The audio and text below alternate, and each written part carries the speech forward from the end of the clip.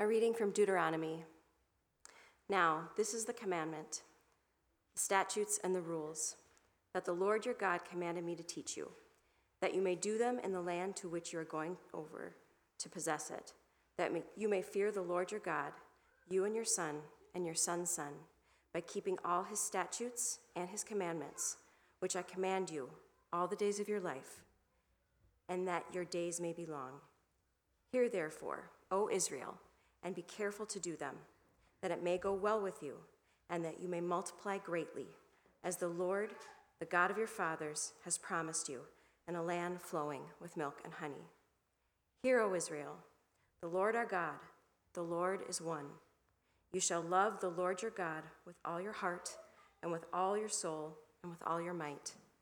And these words that I command you today shall be on your heart. You shall teach them diligently to your children, and shall talk of them when you sit in your house, and when you walk by the way, and when you lie down, and when you rise. You shall bind them as a sign on your hand, and they shall be as frontlets between your eyes. You shall write them on the doorposts of your house and on your gates. When your son asks you in time to come, what is the meaning of the testimonies and the statutes and the rules that the Lord our God has commanded you? Then you shall say to your son, we were Pharaoh's slaves in Egypt, and the Lord brought us out of Egypt with a mighty hand.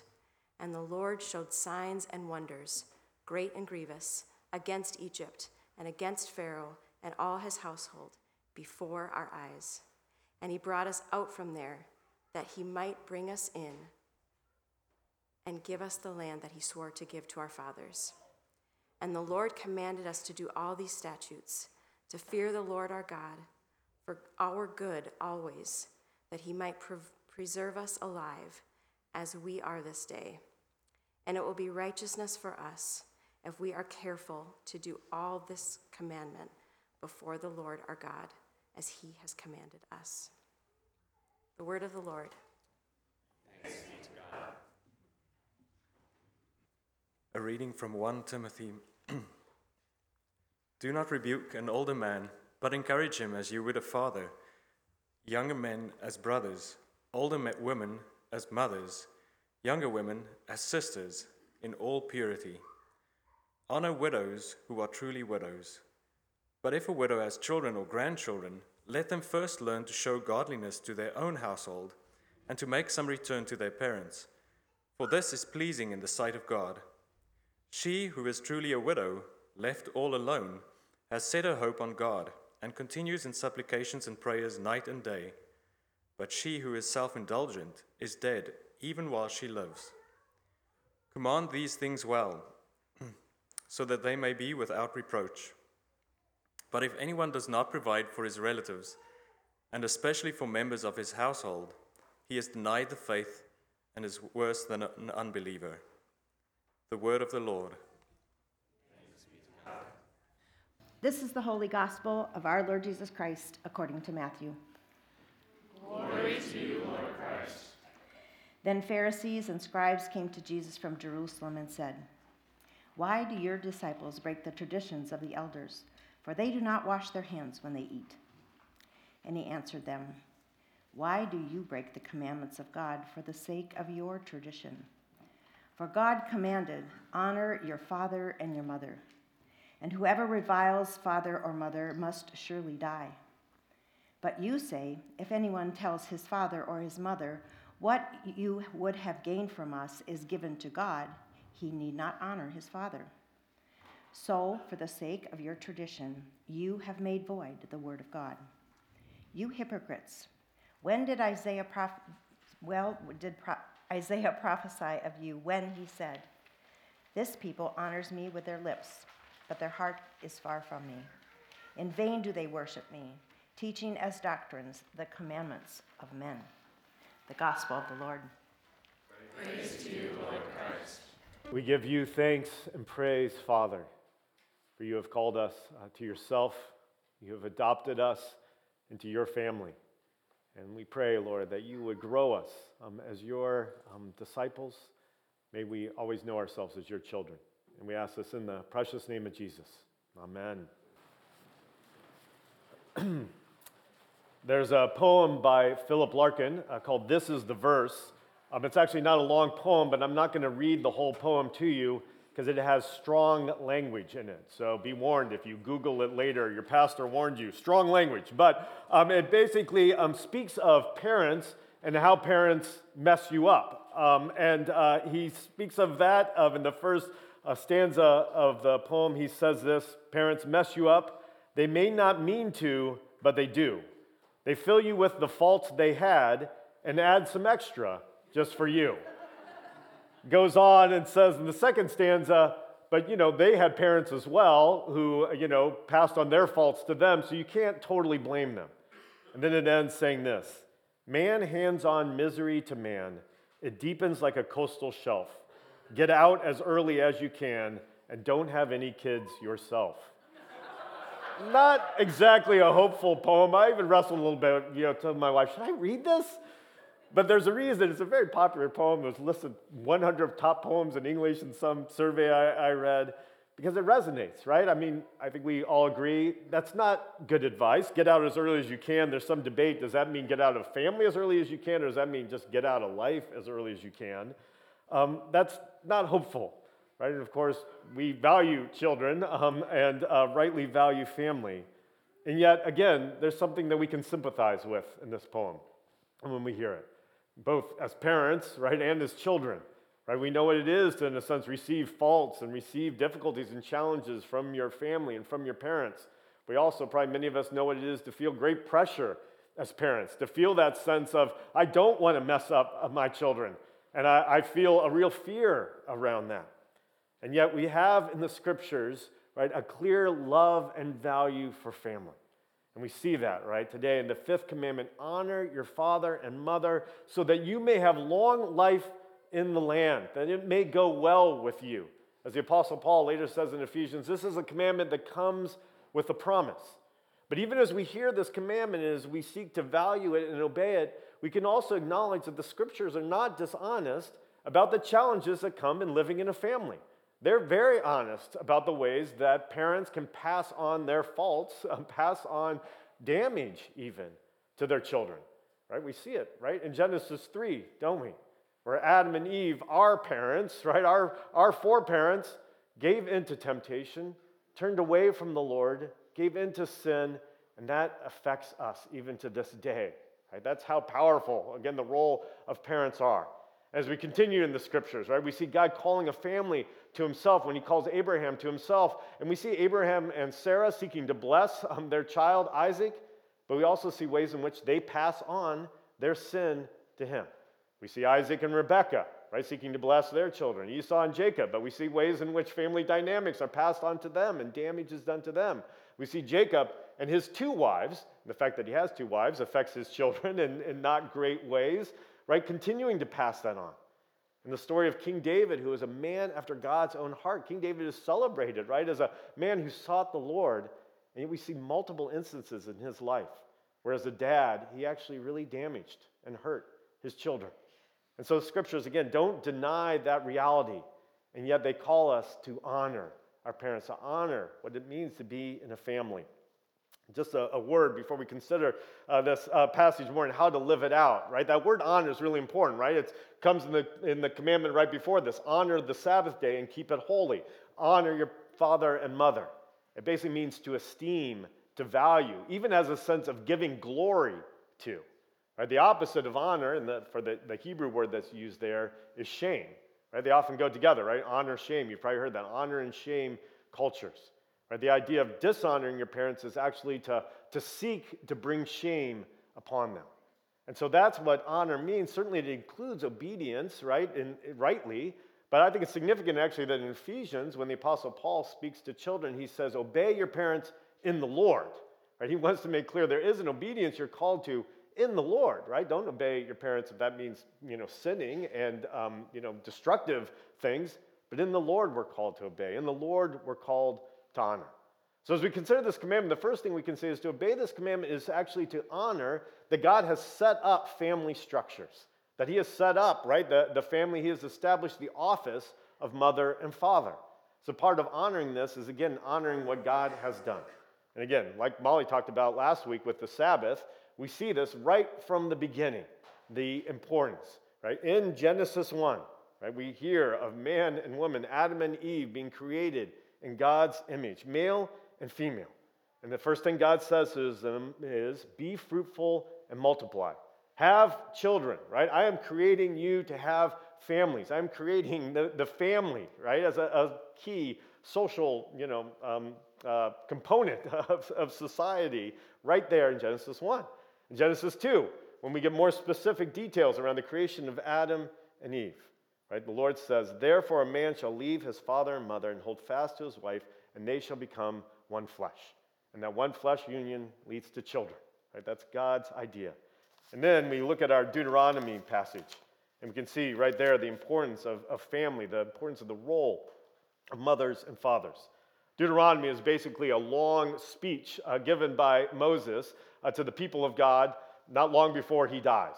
And basically he's calling them, remember everything you've learned. Remember how God has worked in your midst. Remember the laws that he has given you. And we see that, right, in this passage, right? This is the commandment, right? The statutes, the rules that you're called to obey. Fear the Lord your God. Honor the Lord your God, right, as God, right? Honor his holiness. Honor that he is all-powerful. And then it immediately says, see that in verse 2, you and your son and your son's son. So right there, even as he's saying honor God, he's just assuming, and this is going to be passed on, right? This will be passed on to your children. And we see then in verses 4 through 8 what that looks like, right? You shall love the Lord your God with all your heart, with all your soul, with all your might. And these words that I command you today shall be on your heart. So this is for you, and you shall teach them diligently to your children. You shall talk of them when you sit in your house, and when you walk by the way, and when you lie down, and when you rise. Right? You've got to love that. Like parents are with their kids a lot, especially when they're young, and just do life and think through as you're living your life, how are you teaching your children? Right? I mean, there's an expectation. This is just happening all the time. You're always finding ways to teach them. And we see then that final paragraph from Deuteronomy 6, that part of that teaching them is teaching them the story. Right? Basically telling them the story. This is how God has worked. This is how God has worked in his family, and you're part of this family. And what I love about the wording there is you can hear in the telling of that story that it's basically the child is learning, this is your story, right? The we, the us, like you're included in this. This is what God did, and you're part of it, right? In a sense, you were saved from slavery in Egypt, right? You may not have been there when it happened, but because this is your story, because this is your background, you're included in it. I was talking with someone recently about when you get married and you become one, there's a way in which that person you marry, like their past becomes sort of like your past, right? Sometimes it's sort of strange ways where you kind of feel like, oh, like I didn't, for me, I didn't grow up in Minnesota, but sometimes I feel like I do because I married someone that did. And you share that, right? In our Easter Vigil service, if you've ever been to our Vigil service, and if not, it's coming in about 6 weeks, we'll be having Easter Vigil. It's a service we do on the Saturday night before Easter. One of the highlights of that service is when we read the story of the parting of the Red Sea and the Israelites coming out of slavery in Egypt. And there's a moment often I experience in that service when we read that reading and celebrate and sing after that reading as if we were there. It's as if we went through, the Red Sea being parted and came out of slavery. And in a sense, we did, right? Because we belong to the people of God, right? This is our people. This is our story. And children, right, need to learn that.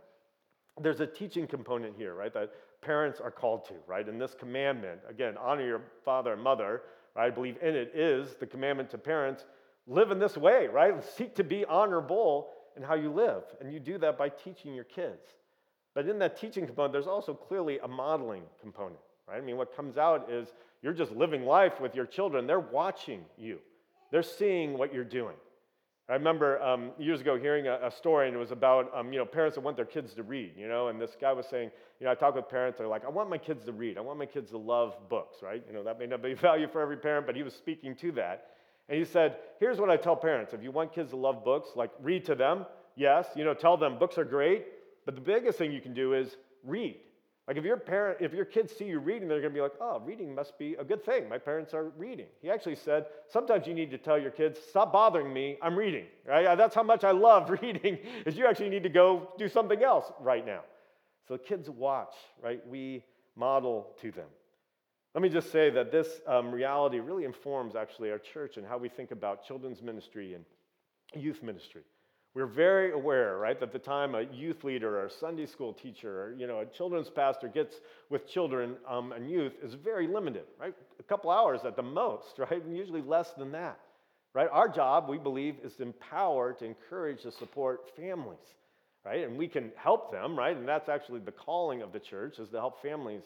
But we believe in some ways the little church, right? The mini church is the family, right? And that's where we're called to come alongside them. But again, parents, I believe part of our calling is actually to say, God's called us to community. We need help, right? We can call upon the community that surrounded us, that God has put us in, to help us as parents. And part of what we teach our children, what children grow up to learn is, I've got, my parents, but I've got many people to learn from, and many people who can be a model to me. You can see, actually, when you consider this commandment in light of this, right, how it would be that this would lead to long time in the land, like why there's a promise to it. Because if this is happening the way God has set it out, right, then people are remembering, this is who God is, right? I grew up learning who God is. I won't forget who he is. This has been instilled in me and entrusted to me, right? And what happened? When did the people come out of the land? When did they go into exile? It's when they forgot who they were. It's when they forgot who God was. When they started to run after idols as opposed to trusting in the Lord. Now, this commandment, again, certainly speaks to young children and children still in the home, but we should also acknowledge this is a commandment for all of life. In all of our life, we are called to honor our parents. All of life, we are called to that parenting role, whatever that looks like for us. We see that so clearly. We see it in a lot of places. We see it in our 1 Timothy reading. Right? It's kind of a strong rebuke there, isn't it? That Paul is passing on to Timothy. But we see how important it is, right? He says basically, if anyone does not provide for his relatives at the very end, especially for members of his household, he has denied the faith and is worse than an unbeliever. He's basically saying you don't grow out of honoring your father and mother. And sometimes that may look like providing financially for them, right? But that's a lifelong call. And again, I believe it's a lifelong call for parents to be honorable and to seek to honor the calling that they've been given, and the preciousness and the importance, that's very, very important role that they're called to. So we can, again, think of this as honor the office of father and mother, honor the family structures that God has put in place, but it's also very personal, right? It's personal to us. Honor your father and mother. And there may be a temptation to say, okay, this is a great idea, and I honor the idea, but in my situation, I'm kind of the exception to this. And to be clear, I'm kind of saying that flippantly, but I don't say it lightly at all. But I do think, actually, the gospel reading is helpful for us as we think through, what does this look like personally, right? What does it look like to live this out in relationship? Right? It's kind of an interesting passage. You may say, what's going on there? So if you look at that there at the bottom of page 7, right? The Pharisees and scribes come to Jesus. Why do your disciples break the tradition of the elders, for they do not wash their hands when they eat? So just to be clear, this is not about hygiene, right? They didn't know about germs. And so their concern isn't about hygiene. The concern is about this tradition, right, that actually probably came out of a good thing, right? The tradition basically is, wash your hands before you eat, because that shows your desire to be clean, right? And we see in the Old Testament law, right, there's a lot about being clean and being unclean. And so people, would wash their hands, especially religious leaders would wash their hands before they eat, kind of with the thinking of like, maybe I touched something that made me unclean. Maybe I did something that made me unclean, and so I'm going to show my desire to be clean. Right? It's sort of a devotional act, right? To show, I want to honor the Lord, I want to obey him, I'm going to wash my hands before I eat as a way to honor his call to be clean, right? And to be aware of being made unclean. But basically, right, it had become a tradition probably that had been, detached from the Word of God and just become something you did. And so when they see, Jesus' disciples not doing it, right, they pounce on that. Aha, we can catch him. But Jesus responds, and he says, well, why do you break the commandment of God for the sake of tradition? Right? You're concerned about a tradition being broken, and yet I see you actually breaking God's commandment because of a tradition. You put tradition above God's commands. And the example he gives is God is commanded to honor your father and your mother. Right? But you say, if anyone tells his father and his mother, what you would have gained from me is given to God, he need not honor his father. What does that mean? Well, basically, there was a tradition at that time where someone could say, basically, I'm going to give my whole life to God. I want to devote my entire self to the Lord, including all of my resources. Any financial resources I have, they all go to the Lord. They go to the temple. They go to the work of the temple, the work of the priests. Right? You can see how, man, that's awesome. Right? And basically the tradition was if you do that, then you don't have any financial obligation to your parents because you've given it all to the Lord. And so we can see even as we think about the Ten Commandments, like, oh, well, that seems good, right? Because the first commandment is, have no other gods before me, right? The Lord says, have no other gods before me. So you could see basically someone saying, look, I so value the first commandment that overcomes all the other commandments. I'm going to give everything to the Lord to show that I have no other gods before me. And part of the tradition apparently was if somebody did this and then later was like, oh my goodness, like my father's in great need, my mother's in great need, and went to the religious leaders and says, actually, that all my resources that I gave, I need some to care for my family, they would actually say, no, right? You made this vow, there's no going back on it. Apparently that was sort of common at that time, right? You can see how someone young would say, I'm going to give everything to the Lord, and then later realize, I've got obligations.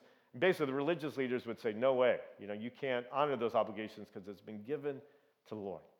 And basically what Jesus is saying is, the God who is to be before any other God, the only God you are to worship, tells you, honor your father and mother.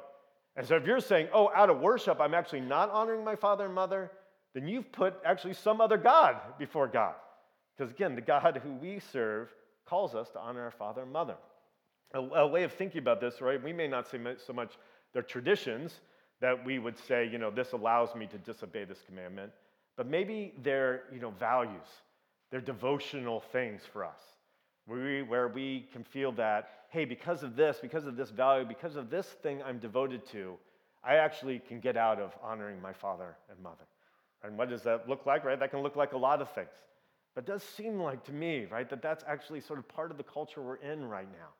That sometimes, again, people are actually encouraged, the way of flourishing, right? The way of independence, the way of true freedom is actually to break those bonds, right, that you have with mother and father. Now, again, we can appreciate where that comes from. And I want to, again, be really clear about this, that there are many times where fathers and mothers have done very real damage. Again, I read that poem in the beginning, which is kind of flippant and funny, but the fact is there are situations, of course, we all know, where people have experienced abuse, physical abuse, or emotional abuse at the hands of their parents, where people have experienced abandonment, where they actually need to say, I need a very clear boundary between my parents for the sake of my own safety, for the sake of my mental health, right? And so I'm not denying that at all. That's very much a reality. And working through that can be very difficult. But I actually believe, because the scriptures tell us, we can work through that in the Lord in a way that still honors mother and father. And that actually it will go well for us, right? That there's actually a blessing in that. Now again, what that looks like, it's hard to speak to in a sermon, right? Because I'm speaking very broadly here. What that looks like for individuals can be very tricky and complicated. But I think it's part of what we do as a community is to help each other think through that and pray through that. How do we honor father and mother, even in a situation perhaps where our family life was really damaging and truly difficult, and we need to make those boundaries? I think it's analogous to forgiveness, right? We're all called to forgiveness, right? But sometimes that process of forgiveness can be a process, right? We need help working through. How do we forgive someone, right? And forgiving someone is not turning a blind eye to the way they sinned against us. It's not denying it. It's actually acknowledging that, right? The only way we can forgive someone is if we acknowledge we have been sinned against, right? Something has come to us that I am called to by the Lord to forgive. And in his power, in light of his forgiveness, I can offer that. Right? Again, I think that's oftentimes the process we go through in forgiving or in honoring our mother and father. Right? I'll just say, actually, one of the ways I learned about forgiveness, one of the most powerful ways I learned about forgiveness was it was modeled to me by my mom. And I saw her forgive, and that empowered me. So that's a word I would share to honor my mother who shared this with me. So again, we could do this in the Lord, but I want to acknowledge again that can be a process. And I encourage you, if you're hearing this today and saying, I don't know how to honor my father and mother, to again, reach out to others and say, help me pray through this. I was talking with a member of our church, and I asked her about this, and we were talking about some of her experience. She said this, she said, no matter how our parents treated us, she said, I believe we bring honor to them and to our family legacy by fulfilling our calling and by living godly lives. I thought that's so hopeful right? Maybe my parents didn't raise me in the knowledge of the Lord, but I actually can honor them by living for the Lord, right? Because that's ultimately what parents are called to. And for me to live my life, right, to the fullest and to honor my life that they, in a sense, brought me into and gave me is to honor them, even if maybe I'm in a place where I need to, in a season or perhaps forever, not be in relationship with them. Finally, I just want to acknowledge that in this commandment, there's also an honoring of spiritual mothers and dads, right? I don't think that's first and foremost what it's about, right? I think it's significant, actually, that it just says honor your father and mother. It doesn't say honor your father and mother and other leaders, right? I think Moses would have actually liked that if it had said that, right? You wonder if he had said to the Lord, hey, can you include leaders in this? Because people are really giving me a hard time, But it's not. It's honor your father and your mother. But then we see in the scriptures that when it speaks of the people of God, when it speaks of community, when it speaks of the church, it uses family language and family imagery. You see that again in that 1 Timothy reading. Do not rebuke an older man, but encourage him as you would a father, right? Older women as mothers. And we see that in that the Apostle Paul would speak of himself as a father to those in the church. We see in the Old Testament, right? Deborah, if you remember her in the book of Judges, she is a judge over Israel, and she speaks of herself as a mother to Israel. And so we see that mother-father imagery used of those who God has given influence and authority. And certainly, again, that means we need to think through, how do I honor those who God has put in authority over me? How do I honor those who have influence in my life? Again, not in a sinful way, not in any way allowing for sin, but in a way to honor what God has done. But I actually want to encourage you to think through, where are the places where God has perhaps put you in a mother role or a father role? And maybe for some of you, you're like, no, I'm too young, or that's not my thing, or no, I'm not in that role at all. But I'd really encourage you to think about that. Where has God given you influence? Where are there actually places where God would call you to be modeling? Where you are modeling, whether you realize it or not. And to think through, how do I honor actually that calling? How do I honor the place where God actually has said, you are a mom, you are a dad, and I'm actually using you in that way. I was struck, actually, we had our men's retreat last weekend. I was just struck on that men's retreat, looking around and just seeing certain guys, and I could just see, right? I don't even know if they would say this, but I can just see they're being dads on this retreat, right? And again, in a good way, right? There are bad ways to be dads, but in a good way, right? They're being intentional. I can see them looking out for, who are the new people that I can invite in? Who can I make sure to include, right? Who am I seeking time with to talk about how the Lord has worked in my life? And it's huge. It makes such a huge difference, right? I'd like to name names, but I wouldn't be able to name everyone, right? We see that, right? And we see that again in moms and the influence they have. There's a story in the book of Acts where a woman named Dorcas dies. And we're told that she was a disciple, like she didn't have any formal leadership role in the church, but just said she was full of good works and acts of charity. And when she dies, this church is so upset that they call for the Apostle Peter to come. And he comes and he sees how distraught they are and how upset they are at the loss of Dorcas, that he prays for Dorcas and brings her back to life, right? She's resuscitated and brought back to life. And I just think that was a church mom, right? It doesn't say that, but that's what I read when I read about her, right? And this church was like, we still need her. And the Lord brings her back. That's the value of mothers and fathers. So again, encourage you. How is the Lord calling you? Perhaps even in a difficult situation, to honor fathers and mothers. How is he calling you as a mother and father in ways you may not even see? Let's pray. Lord, we thank you for family. We thank you, Lord, that you are a redeeming God, and even in places where family, whether it's the family of God, the church, or our physical families, that you can bring healing, you can bring redemption, you can bring truth and build us up as your followers. We thank you for that, Lord. I pray today in particular for any who hear this commandment and it is difficult for them. I pray, Lord, that you would meet them in that place.